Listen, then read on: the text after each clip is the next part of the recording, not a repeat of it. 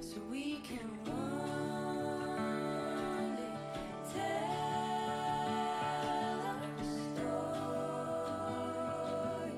of ourselves now.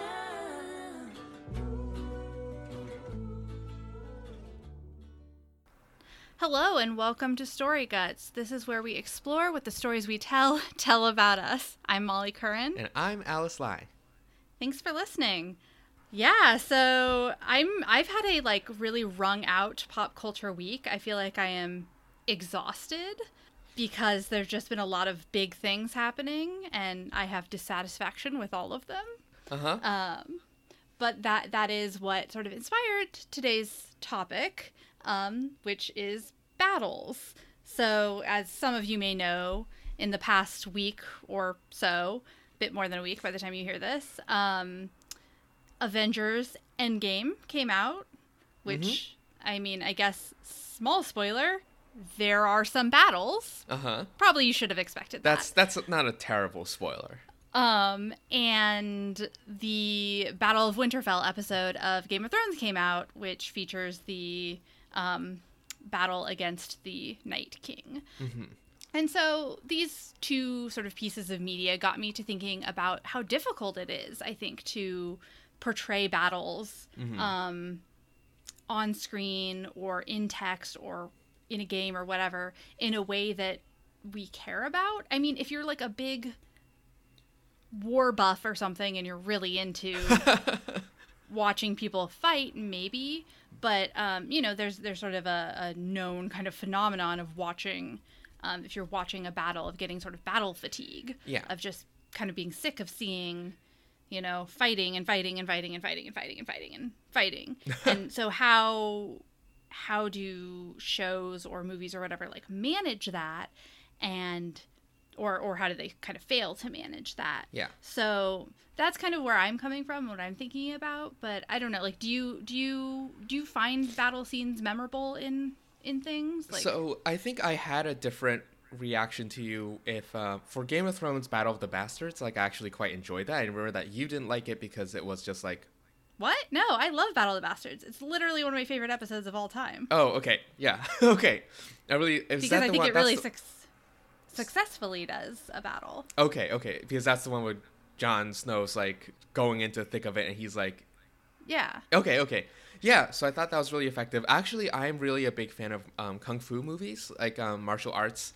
And those are very specifically about the one-on-one, carefully choreographed, back and forth. So yeah, I don't find big battle scenes that engaging just because, as you said, it just gets really muddled really quickly, and then you're just sort of well, there's more people hitting other people in the face. It's very hard to maintain momentum for that. And even for movies like John Wick, where it's it is one against many. It's John Wick versus everyone who hurt his dog.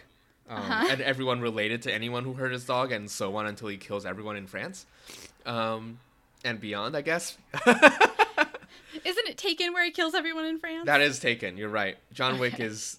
I don't know, I just I find people killing other people with guns not very interesting or engaging. So I know a lot of people who really like John Wick because it is very well shot and a very decent revenge flick.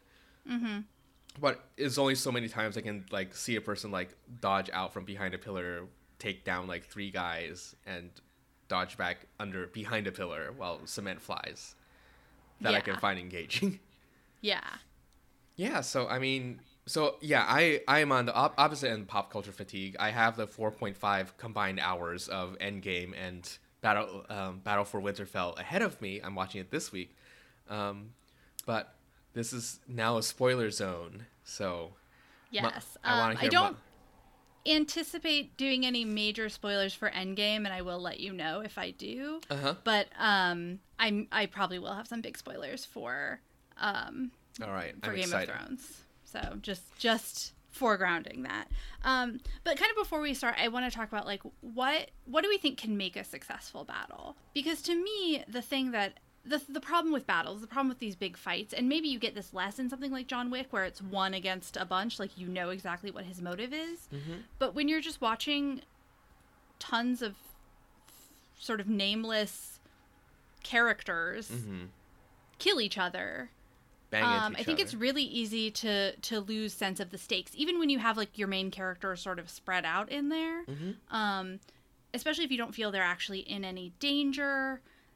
That can be a way of kind of not feeling like there are stakes. But even if you do feel like there's danger, sometimes it's hard to understand the emotional core of what's going on in a battle or in a big fight. Uh-huh. And so I think like the real trick of a good battle scene is having that emotional core running through it the whole time and taking those paces and breaks to allow that emotional the battle has to have an emotional arc as well as a just sort of like arc of fighting.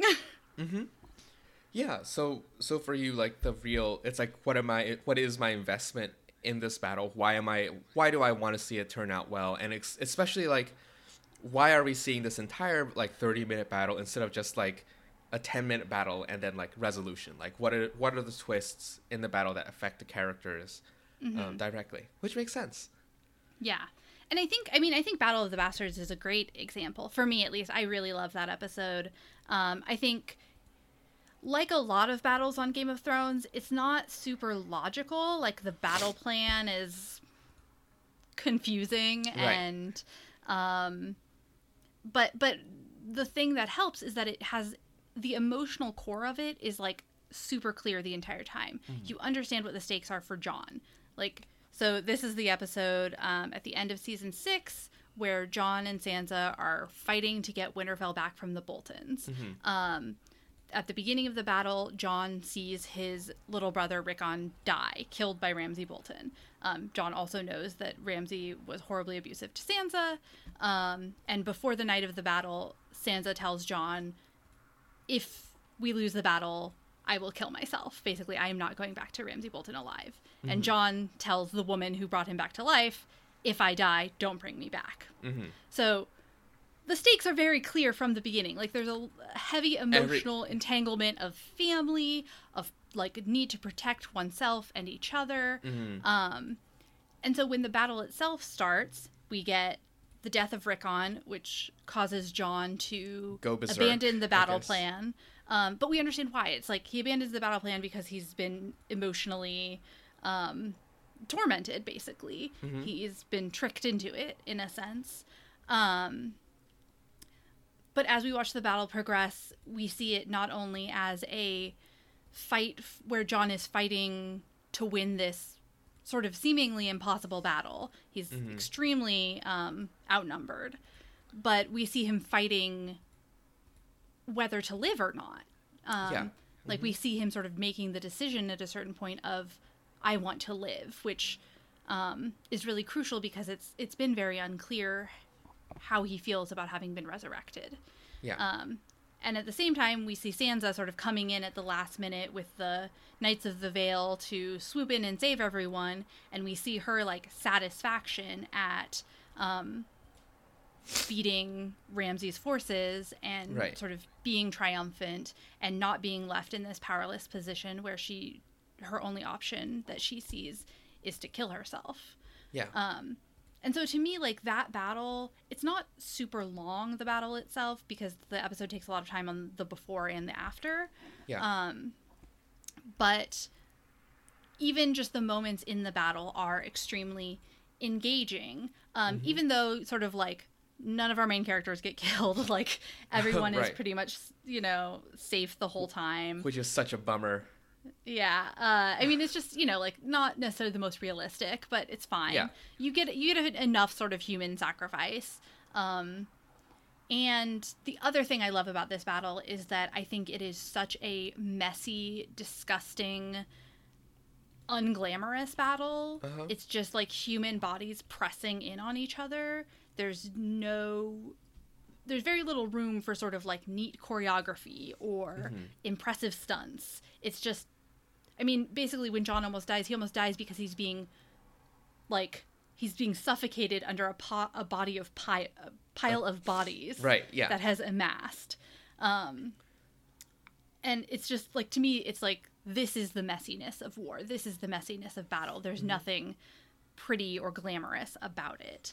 And so I thought that was very successful. Yeah, I think so that particular battle, there's kind of this scene that you get in high fantasy of like the heroic, like the commander, Jon Snow, like the commander with a sword charging the battle and gloriously like leading the charge, killing people in a very majestic, very defined way. And what we get in the Battle of the Bastards, we do get like that scene where he's like almost flattened by a horse, like as he charges in, like he's just like, whoa, where did that come from?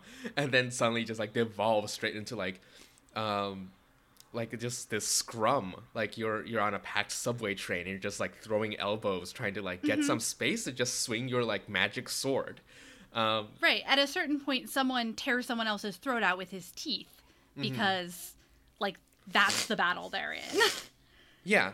So I think for that one, it was really effective just because, in a way, you could see it as like Jon Snow realizing that it's not like these like triumphant like one-on-one like you and me outside by the flagpole kind of like deals. It's just this. And one of the things that kind of disappointed me about that battle was that it didn't really feel like it felt like a really tight episode. It didn't feel like it really impacted the rest of the series, and I think that's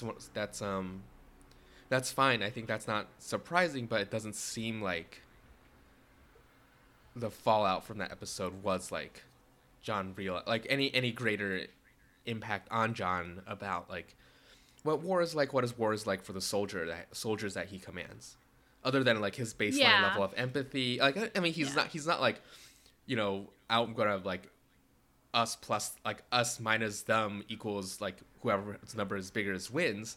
It's just that like he doesn't. Yeah, I think he doesn't. I mean, I think the outcome of that battle, and part of it is that we've just been sort of blocked from Jon's interiority for ages. That's true. But I think the main outcome of that battle is reinforcing what I think Jon already knew, which is that he doesn't like fighting. Yeah. He doesn't want to keep fighting, and he just keeps sort of being forced to fight again and again and again because he has to try and save everybody, save the world, and save this and save that, and so he's constantly just in this fight. And I think the horror of the Battle of the Bastards is just sort of this scene to kind of just show like, God, it would be easier to just give up and stop fighting. Yeah. Because this sucks. Right. So I think but I agree. Like, there's, in general, I think we've gotten very little payoff on a lot of stuff with Jon. But that's a complaint for another time. It's a complaint that's like upcoming, I think. I feel, Yeah. I see it in the water.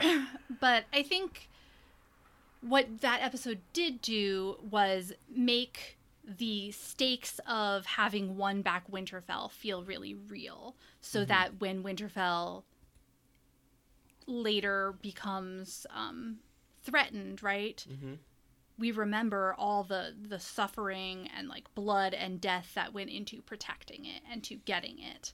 And so I think like making us sit through the Battle of the Bastards and like see just this awful gore and feel this moment of triumph when the Stark banners are put up again, makes us care about Winterfell as the home of the Starks in a way that I don't think we had stopped caring about it necessarily, but that really like pushed that emotion into us just as that would sort of come to danger again within the next season.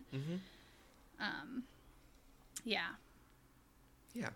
So yeah, to me, I like that episode. I think it's a good battle because of those emotional stakes, because it helps establish the importance of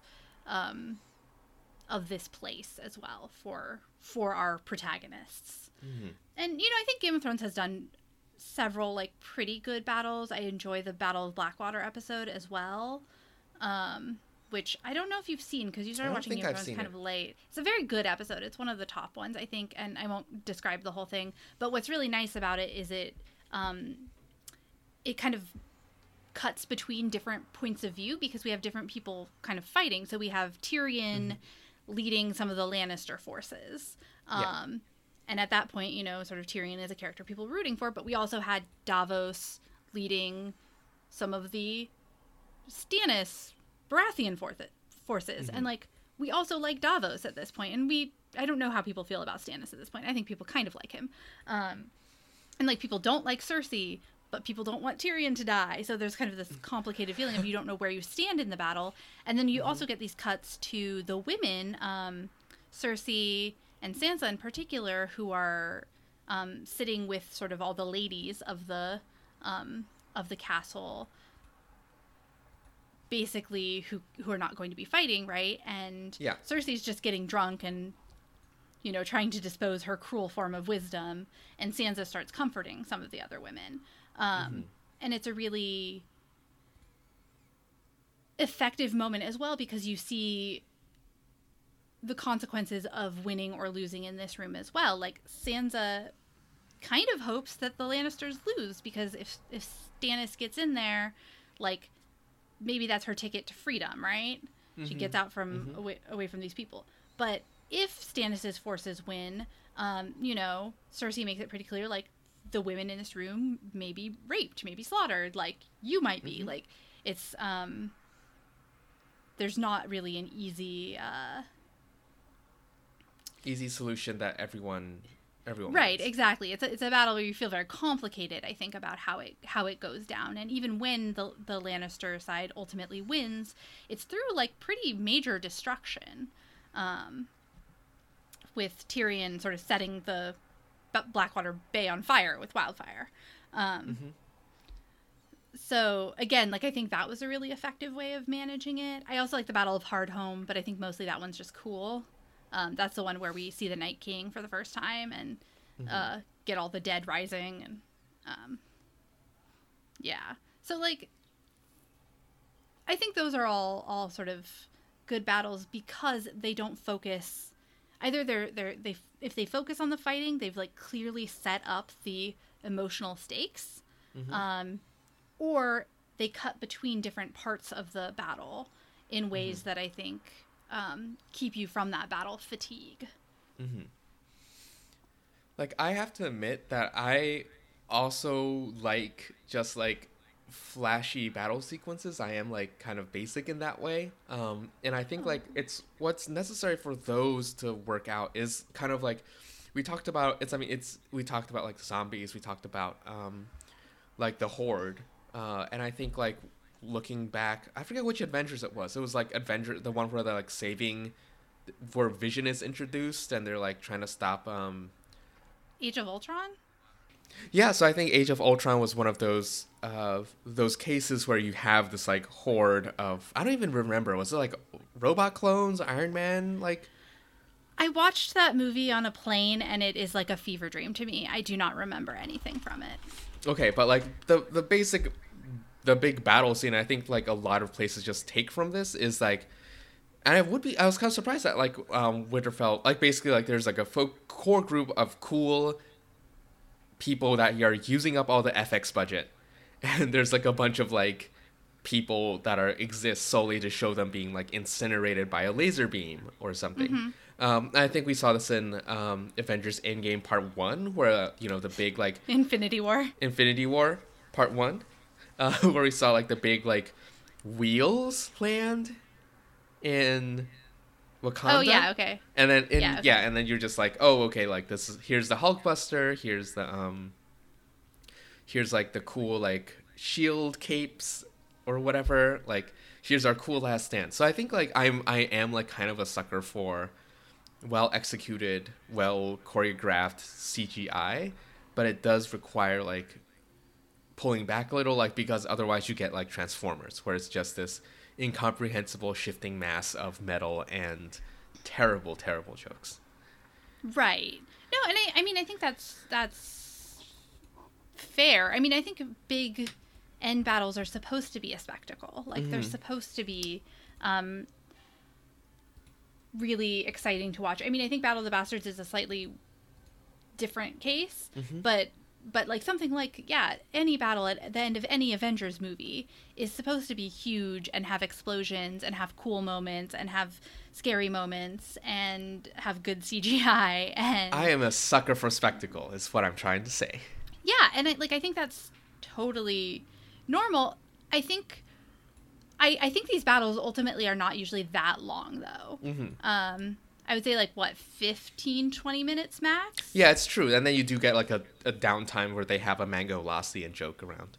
And I think, I actually do think Marvel movies are a great example of films where they do a good job of sort of letting characters have different moments during the battle. Yeah. I think sometimes a bit gratuitously, this is not, I wouldn't even call this a gripe with Endgame. I just found it, like, it took me out of the moment in that there's a very, like, hashtag girl power moment where, and this is, again, a small spoiler, where a lot of the, well, I should just say all of the female characters in the MCU who at that moment are Alive? living and part of that universe, all somehow end up on the exact same part of the battlefield fighting together. And it's just like has like one show up after another so that it's like, you know, women surrounded by women. And you're like, this is so fan servicey and fun. And like, I like that they thought I would want this, but also my brain is going, why were all the women like right there? Like, right. Is this like what? was this like all you women just sit at this table? Yeah, it's just like logistically it confused me. But I understand the impulse to have those moments because you want the moments where you cheer, or you want the moments where you're like, fuck yeah, that's cool. Just as you want the moments where you're like, oh God, is this person going to die? And really the Endgame battle did a good job with having a lot of those kinds of moments, I think. I love your description of it as like, I'm flattered that they think I would want this, which is like, Yeah. it's like a step up from like, like, you know, it's like, I'm disgusted that you think I would want this. Yeah, I'm like, I do want like the awesome women, you know, characters, but I also like, I'm past the point of needing to be Pander to. pandered to in such an obvious way, I think is the main thing. And there are particular narrative reasons why I found it a little like cheap, but I won't get into those because that is a major spoiler. Those are major spoilers.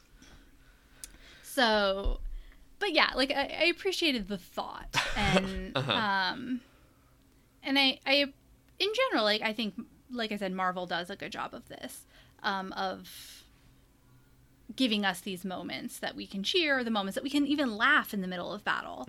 I think another great example of that is in Lord of the Rings. I think it's in the Battle of Helm's Deep, but it might also be in the battle in the third one as well, where you have the running joke of Legolas and Gimli keeping track of how many they've killed, and they're sort of arguing about it as they battle. And like, it's humor in the midst of like a pretty serious battle.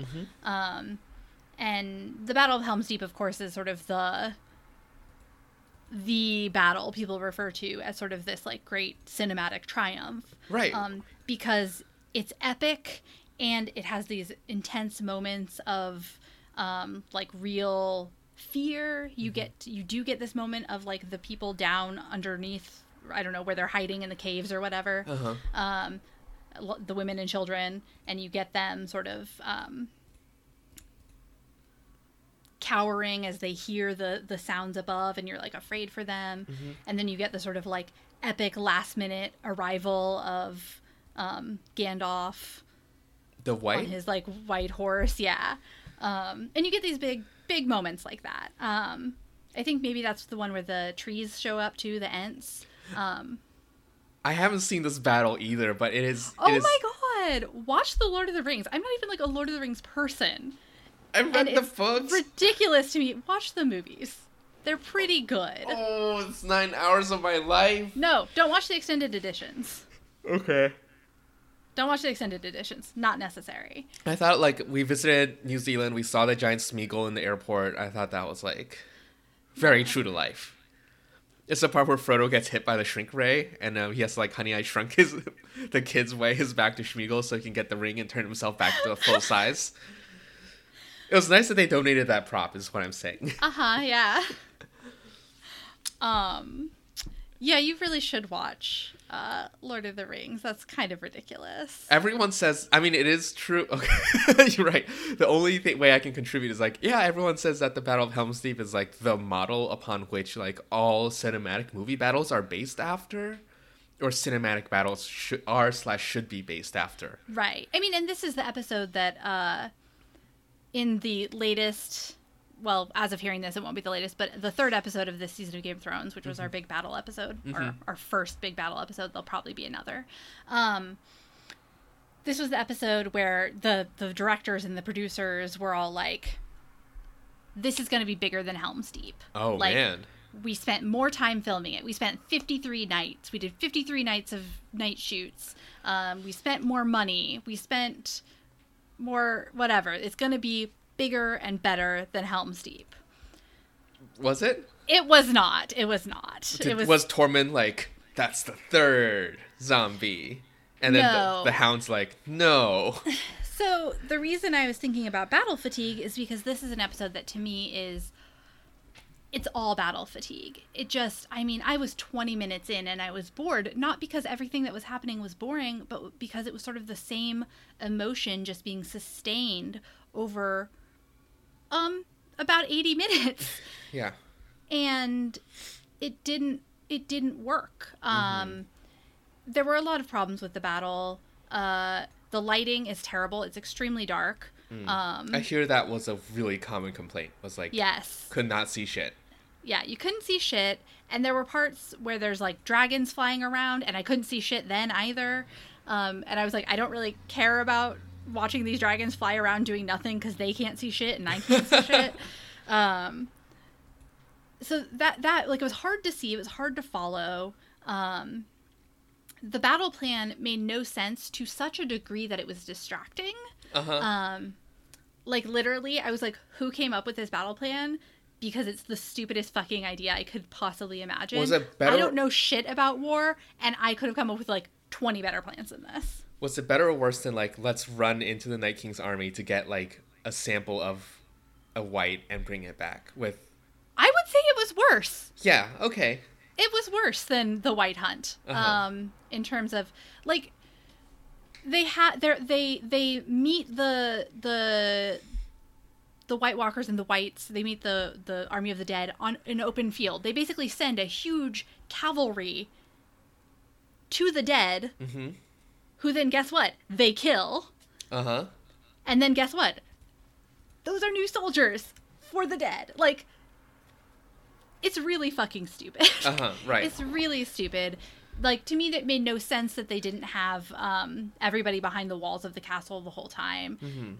Like, they wanted to have some spectacle, and they had, like, it was cool visuals. Like, it was. But it didn't make any sense. And it just made me think, oh, so, like, both Jon and Daenerys are, like, idiots. Horrible military commanders. They're just awful at this.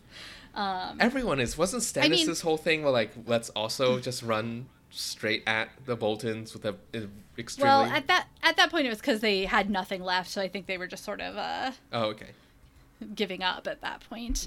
I mean, the other thing... Okay, so when we cut away from battle, we cut away from, like, battle, but it was to other tense scenes that were sort of more like, okay, now here's Arya creeping around while there are, like, zombies, and she has to avoid the zombies. I'm like, okay, this is like an episode of The Walking Dead. And then we would cut to, like, another scene where, like, Bran's in the Godswood, and, like, Theon's there, like, shooting arrows at zombies, and you're like, okay, cool. And then we would cut to the crypts, which is where the people who were not fighting were.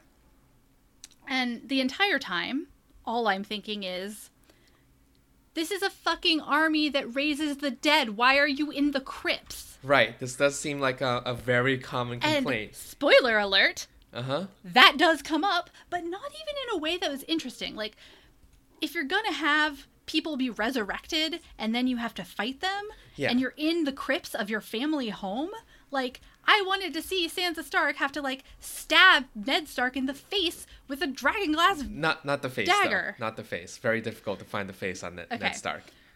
Fair. Okay. I just wanted to Okay. come in. Okay. And, Rickon Stark, whatever. Right. Like, but it was just like more there random was no death. horror. Yeah, it was just like they were sort of like molded to beyond recognition. There was no sense of having to face, I mean, what she was facing her relatives, her possibly her father, possibly her brother, her ancestors, like People she's been told stories about, like the continuation Right. of like the whole Stark legacy. Yeah. right, and like they didn't even milk that moment for the angst and horror that it contained. Instead, they just sort of relied on cheap like zombies are scary cuts. So it was, I don't like, people are telling me, and I believe this, that they've been going back and watching individual scenes, and the individual scenes really stand up. They're like pretty good. Yeah.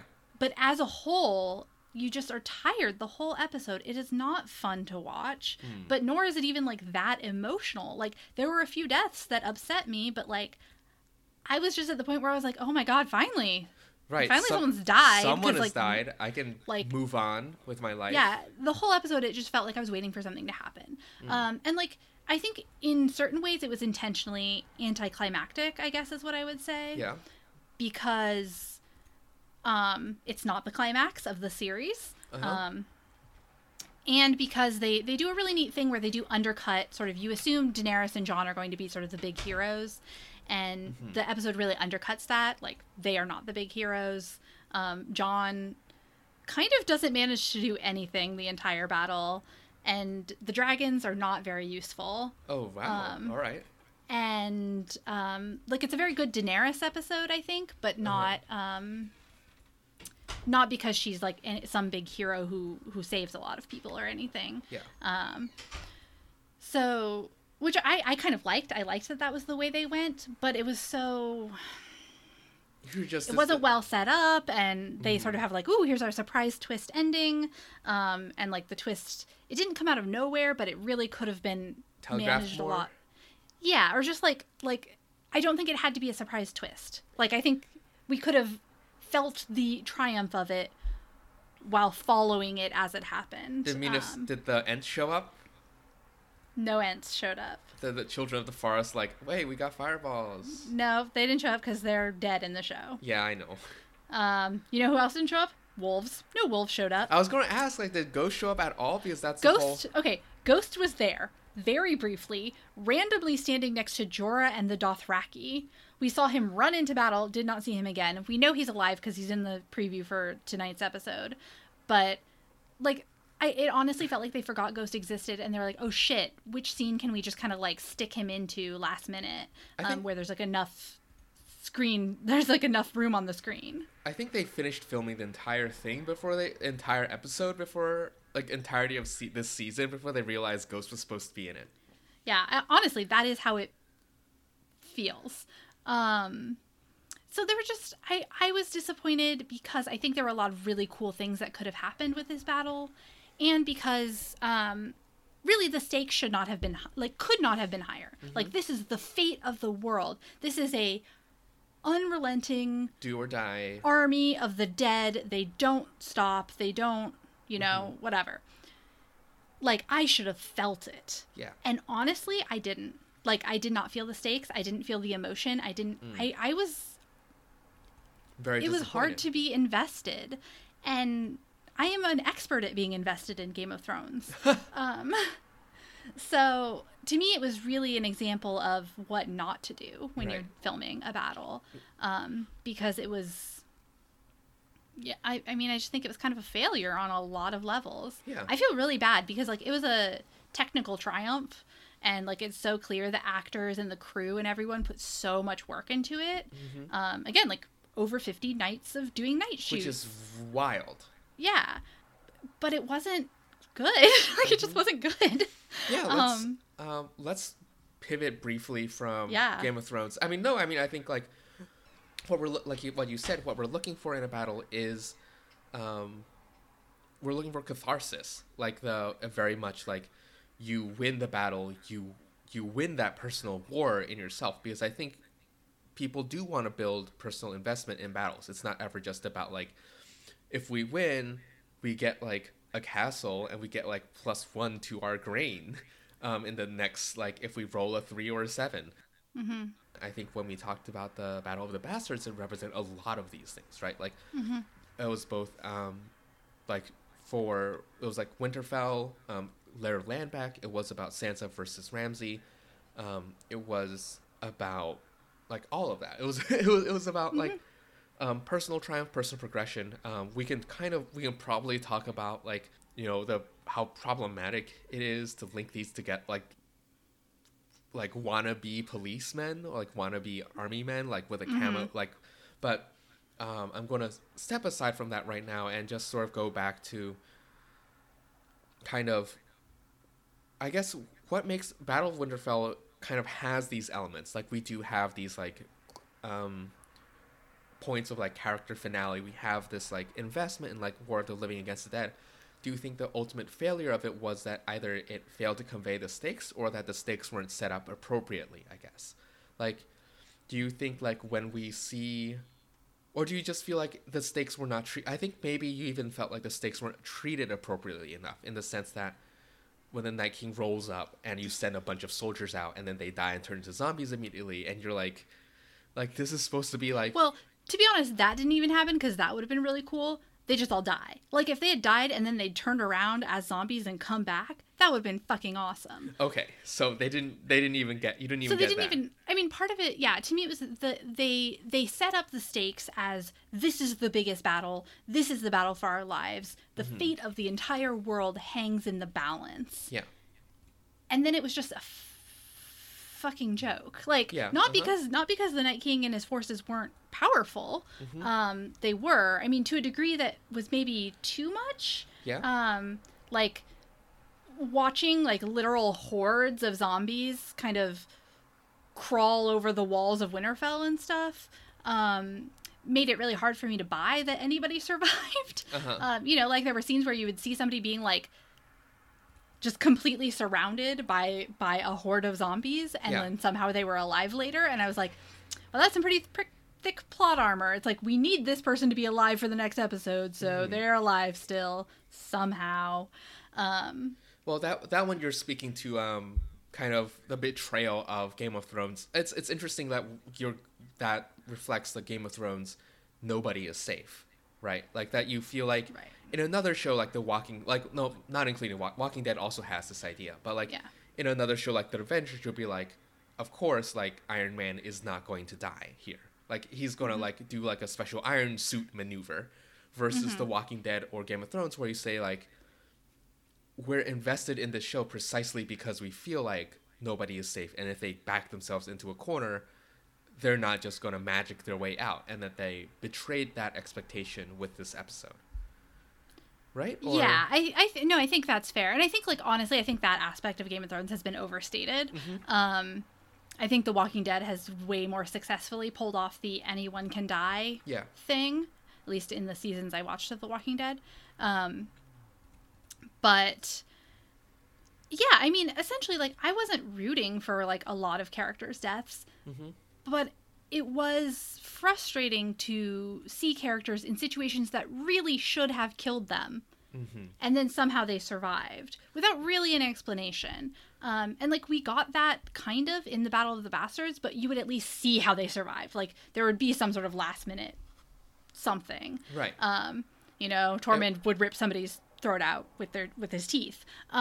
Whereas in this case, it was just like you saw people being swarmed by the dead, and then later you saw them and they were alive. Like, maybe you saw somebody running toward them with a sword to save them, but like, how did that one person manage to save? Like, it doesn't add up. It doesn't add up. It sounds like that's like that's like the core, like, that's a big core of the, like, it just doesn't add up. It just doesn't add up, and so much of it was focused on the spectacle that it sacrificed logic, it sacrificed character. I just, like, I couldn't tell you what most of the characters were thinking at any given moment. Oh, that's not great. Yeah, it's not great. So yeah, it was a disappointment, like this entire season has been. Okay. I do think it was like an informative disappointment because I hadn't really given a lot of thought to battles before, and seeing that one really made me feel strongly about like what works and what doesn't. Like, dream bigger. Yeah. So, I mean, and even having cool special effects and shit. Like, what's the point in spending millions of dollars on CGI dragons if I can't even see what the fuck they're doing? Yeah. Like, Like, it's very important to have CGI dragons, you know. there was a video going around of a part where one of the dragons is fighting the ice dragon. And I couldn't see it when it was on the TV screen. And somebody, like, was sending around online, like, a lightened version where it had been lightened, like, a ton. Oh, so you that's could actually see what was hilarious. happening. And you're like, oh, this is pretty cool. But, like, and, like, I understand. It's the long night. Like, it's supposed to be dark. It's a supposed to be long night. nighttime.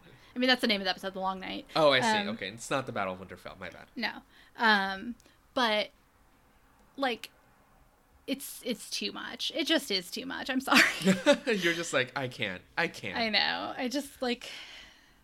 Anyway, turns out it's the, as aggregated by Rotten Tomatoes, it is the second lowest rated episode of Game of Thrones in Game of Thrones history. You're really satisfied about that. You're just like, I mean, I'm extremely unsatisfied about that, but I think it's correct. Right. Well, I mean, at least they'll be able to fix it for the next season, right?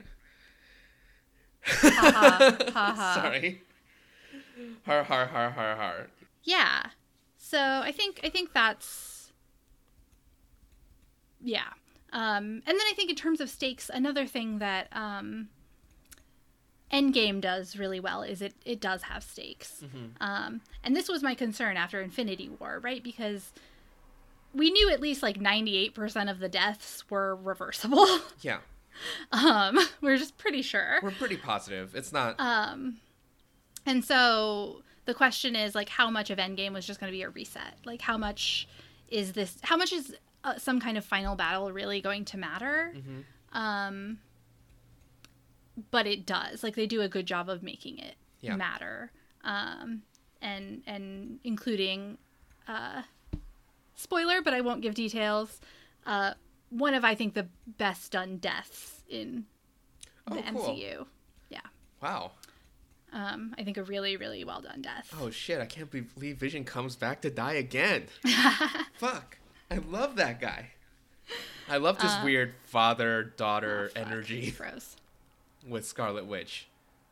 I think that makes a lot of sense that it was frustrating, like, because if you want a spectacle, you want to also be able to just see the spectacle. Like, I know, crazy. Crazy, right? What's interesting about this is applying this to video games where, like, you would expect this, like, battle fatigue to be omnipresent because, like, video games are about, like, fighting. So what is funny to me is, like, in one stance, there's a really common trick in video games, like the Batman ones. Oh, you're frozen again. Oh, you're not. Okay. We're just... Yeah, I'm not. Oh, okay. I think so frequently if you're like there's the Batman games. You'll like catapult your way into like six enemies.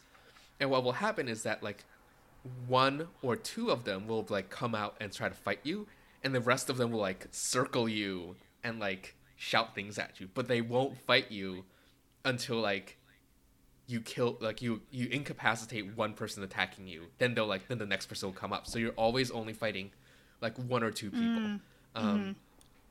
So it like kind of keeps it in a way, keeps it like really focused, keeps it in like a very strict rhythm. And I think like a lot of fights also, they're designed to be over in like 30 seconds or a minute, and then like you can take a break, like grapple to a roof, heal up, just like focus yourself for the next fight, and then go back in. Like it's actually like really deliberate that you're not just like hitting buttons for like 30 minutes or an hour. It's really interesting that there's some, but I can't really speak to this in all cases. I know that there are MMORPGs like World of Warcraft or Final Fantasy 11 where there are fights that are like 6 hours long. Like you devote 6 hours of your life and like 11 of your friends' life, guild's life, to just like taking someone down, and I cannot imagine how you can like stay awake through that other than through like the fierce bond of friendship you have with your guildmates who've carried you through 80 levels so far. So God.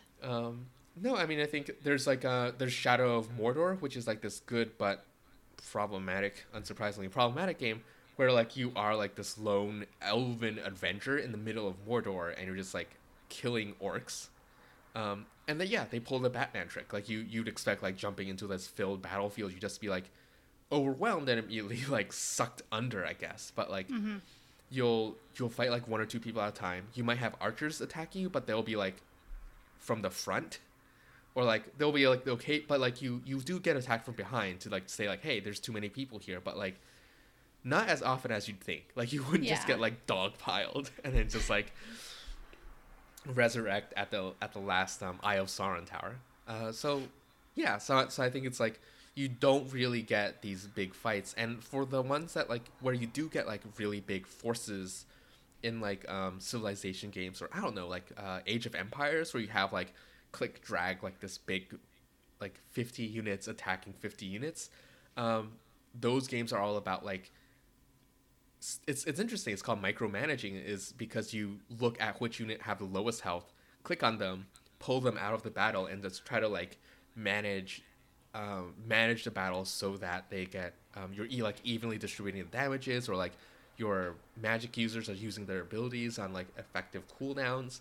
It's never about like sitting back and just like, oh, they're still fighting. There's a lot of like, I think there's a lot of game design about like not having this fatigue, not fighting an enemy that keeps like regenerating their health, always feeling like you're making progress. So that like if you die, like either you feel like you can grind it out, or like if you die, if you feel like you're not getting anywhere. Like it's antithetical to games to be in this like trap of like feeling that you're gonna be able to do it, but like not being but you're actually not actually going to be able to do it, or it's going to take you like 30 minutes of like doing this one repetitive action to do it. No, I think that's really interesting, because I think I do like the kind of like futile meaninglessness of the Game of Thrones battles. Like I like the real chaos and lack of a sense of progress that I think is always undercut, because ultimately, right, like our heroes win to some degree. But I think there's something like interesting about not having that sense of progress. I mean, God, watching Jon in this latest episode, it's like him just failing and failing and failing and failing and failing and failing. Like he cannot get anything done. And I think that's a really interesting choice. I don't think it was like well done necessarily, but I thought like, especially for somebody who like has thought of himself as like, I am the like, this is my job. My job on this earth, the reason I was brought back from the dead is to stop this war from like killing everybody and to kill the Night King. Yeah. And to just be constantly just thwarted by like just shit, like just being unable to get, like he can't get places, he falls off a dragon, like he's just not. Oh my God, he falls off a dragon? I mean, not like far, I think, but okay, but that's still hilarious though. Like he's fighting outside of his element to begin with, because he's used to being like on the ground, being a swordsman, that sort of thing. But then even when he's on the ground, he's fighting out of his element because like he's being surrounded by zombies, and there's like a dragon with like ice fire, and you know, he has like one goal, and like he just can't, like he can't, like right he didn't sign up for ice fire, like yeah, I mean, it's just like there is no way through, you know, like Jon Snow, he always finds a way through, and just like there is not a way through. And like I would love that if I had any hope that like the show would deal with the psychological consequences of that, of the fact that Jon has basically been living to fight this war, and then he like sucks at it. Yeah, I mean, and that like it ultimately did not like he ultimately didn't contribute. I mean, he did. He contributed in really important ways in that he got all these people together. He got people prepared, blah, blah, blah. But like in the heat of the battle, he didn't do much. Like he's yeah, that's interesting. And yeah, like I think that could be so interesting, but the show's not going to do it. Like the show doesn't care. God, George R. R. Martin, please just finish the books. Oh my! I Please, cannot believe. Please. I cannot believe you're calling on George R. R. Martin to save you. Like this is. I never expected to like. It's just. For you to just be like, save me, George R. R. Because like there's like an episode where you're like, I don't really care about the books. Like I'm happy with whatever the show gives me. I don't care. I didn't think the show could give me so so little. I didn't think it would be this bad. Oh God. Yeah. Sorry. I feel like I'm in just like a state of shock still a little bit. I was reading like leaks for tonight's episode and Are they good? no, they're horrible. They're not you're not getting like a good feeling from them. I'm getting a very bad feeling from them and from the rest of the season entirely. And not even because of what happens, but just because of incompetent storytelling. Anyway, that's beside the point. Yeah, I don't know. Did we have anything else to say about battles? I don't think so. I don't I just wanted to like talk a little bit about like the way video games portray them. Like I think it is really effective in a game in a visual sense to in a non-interactive sense to see like futility, right? Like that's the whole like that's another thing in your playbook, but for games like it would suck. It would suck. It'd have to be really well managed because I think like I think people value their time and being like there is this joke in a game that I that's very metatextual that's really funny called Stanley Parable where like where basically like you the player and the narrator are in constant conflict because the narrator is trying to like narrate your actions and you're not like sometimes you can choose not to do them. So there's a point where the narrator like gives up and it's like, well, okay, here's a game. I've taped like a picture of a baby to a stick and it's going to like walk into a fire unless you press this button, which will reset the baby to the start of the track. And it's like, well, I think it's real art, but you won't get it unless you play it for like 5 hours. And there's like an achievement you get if you just like sit there and like hit this button over and over again for 5 straight hours. But like it's a joke. Like you're not like explicitly right. So what for a lot of RPG battles, there's this like funny common trope where like there's an unwinnable battle. Like you go up against the villain way too early and the villain smokes you, but like people expect it to be a regular battle, so they like use up all their like precious items and then they like die and then this game continues and you're like, God, fuck you. So I don't know, I think it's interesting that like there's a lot of work done to avoid this like hopelessness is conveyed via other means than fighting. I guess the main verb of video games. I mean, of course, because like we want to feel if we're putting our own like work into it, we want to feel like we can actually do something. Otherwise, why the hell are we doing it? Whereas I think we have the ability to appreciate other people's helplessness and yeah, for sure, a lot better.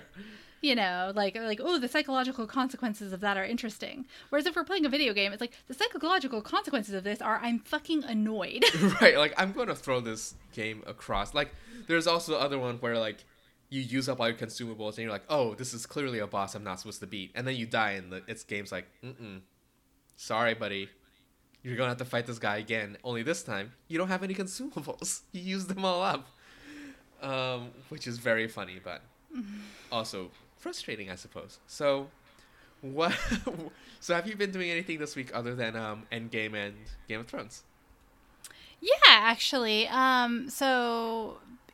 We got out of school. Congrats. So, the past week or so, Becky and I have just been like hanging out, watching like lighthearted stuff or like fun stuff. Which I think has been kind of nice and a good distraction. So, like, I've rewatched movies from my childhood. I rewatched Spy Kids. Oh, man. Which one? The first one. Oh, okay. I was going to say, like, the third one, man. I have not seen that one. Rewatched the first one and appreciated the comic performance of Alan Cumming so much more than I did as a child. Also rewatched Ella Enchanted, which I didn't like as a child because I liked the book and it's very, very different from the book. But again, the extremely over the top villain performance of Carrie Elwes is like a thing of beauty. It is so That's funny incredible. and good. And then we also have been watching this cartoon children's show called Hilda, which is very cute. The voice of the main girl is the little girl who plays Lyanna Mormont in Game of Thrones. Oh, really? Yeah. And it's just sort of about this girl in sort of a Scandinavian-ish fantasy world where there are trolls and giants and spirits and fairies and all kinds of like little things like that, and everyone kind of knows about them, and she interacts with them, and yeah, it's, I don't know, it's a really sweet show, and just kind of a It sounds cute. fun to watch. Yeah, it's cute, and it's like a little more like it's not like too saccharine or anything. Like I feel like it is willing to sort of like think through some sort of like interesting or intelligent ideas in a children's show. So I would recommend it if you're looking for something, you know, light but not like SpongeBob. Light, but not like SpongeBob. Not that light. Yeah. I've been continuing playing Sekiro. I think maybe I mentioned this last time. I probably did. I think so. Which is like the ninja game where you ninja around in service to your tiny adorable lord. You're like your liege. But like you're fighting like these like giant snakes and horrible abominations, and the country becomes under. I mean, it's really interesting. I think it's saying it goes a lot further than just like fight back the evil invaders. It says something about like refusing to continue something that like refusing stagnation, refusing like cycles of just like cycles of undeath, I guess. Like like refusing to exploit. Like I think I don't know. There's a lot of like really interesting things in it. I haven't quite finished it, but I've been really enjoying it. It's really much about like like I mentioned last time, it's very much like a samurai movie where you're like where the core of the game forces you to block and deflect enemy attacks rather than just like dodging away from them or like overwhelming them and just like taking the hits to your chest, because every enemy will kill you in like 2 hits. It's very frustrating but really enjoyable. Yeah, and then this week I'm gonna catch up on Game of Thrones, and I'm gonna see Endgame, and just entirely too late to have any interesting conversations about it whatsoever with anyone else. Well, I'll be interested to hear your thoughts. Yeah, yeah, for sure. It's become kind of a thing where I like live blog my Game of Thrones reactions to Molly whenever I watch them, just to get like, just so she can re-experience the horror of. I know. Episode 2 was pretty good though. Episode 2 was pretty good. Oh Yeah. man, that sigh, that. Yeah. Okay, anyway, I'll go back to my like depression cave as I wait for the new No. episode. Only a few more hours. But then I have to be like upset about it for at least 24 more hours after that. Just for It's really- another for my the next Sundays week. and Mondays are all ruined. All right. Always. Always. Okay. Cool. Well, thank you everyone for listening. You can follow us on Twitter I'm at the Molly Jean. That's at the MOLLYJEANNE. Still pretty much all Game of Thrones all the time, but currently it's a Game of Thrones hate Twitter. So Right now, I mean, I don't have fun know. with that. In like 72 hours, like by Wednesday when this comes out, maybe you'll have like tonight's episode. You're like, Yeah, maybe it won't be as terrible as I fear. a shit show. Yeah. I asked people who were like reading all those spoilers and leaks. I was like, on a scale of like 1 to 10, with 1 being just like irredeemable shit show, like what should I expect from tonight's episode? And 2 people responded 1. Oh shit. Okay. Well, So- good luck. Yeah. Okay. And follow me on Twitter at Alonculus, ALONKULOUS. I'm infrequently tweeting, but you can always tweet at me or Molly to suggest new topics. Sorry, I just Yeah. totally brain farted on that word. I was like, the subjects, the talking thingies. And actually, thanks to loyal listener and contributor Becky Hickson for suggesting this topic. Oh, perfect. Because we kept complaining about the Battle of Winterfell with each other. All right. And she was like, you should just talk about this on your podcast. You just talk about it on your podcast? Cool. All right. Well, I think that's it. We'll talk to you again in 2 weeks. Mm-hmm. Until then. Until then, catch you later. Stay hungry. So what? Why do you laugh at that? Our classic sign off. Catch you later. Catch you later. Stay hungry. Wow.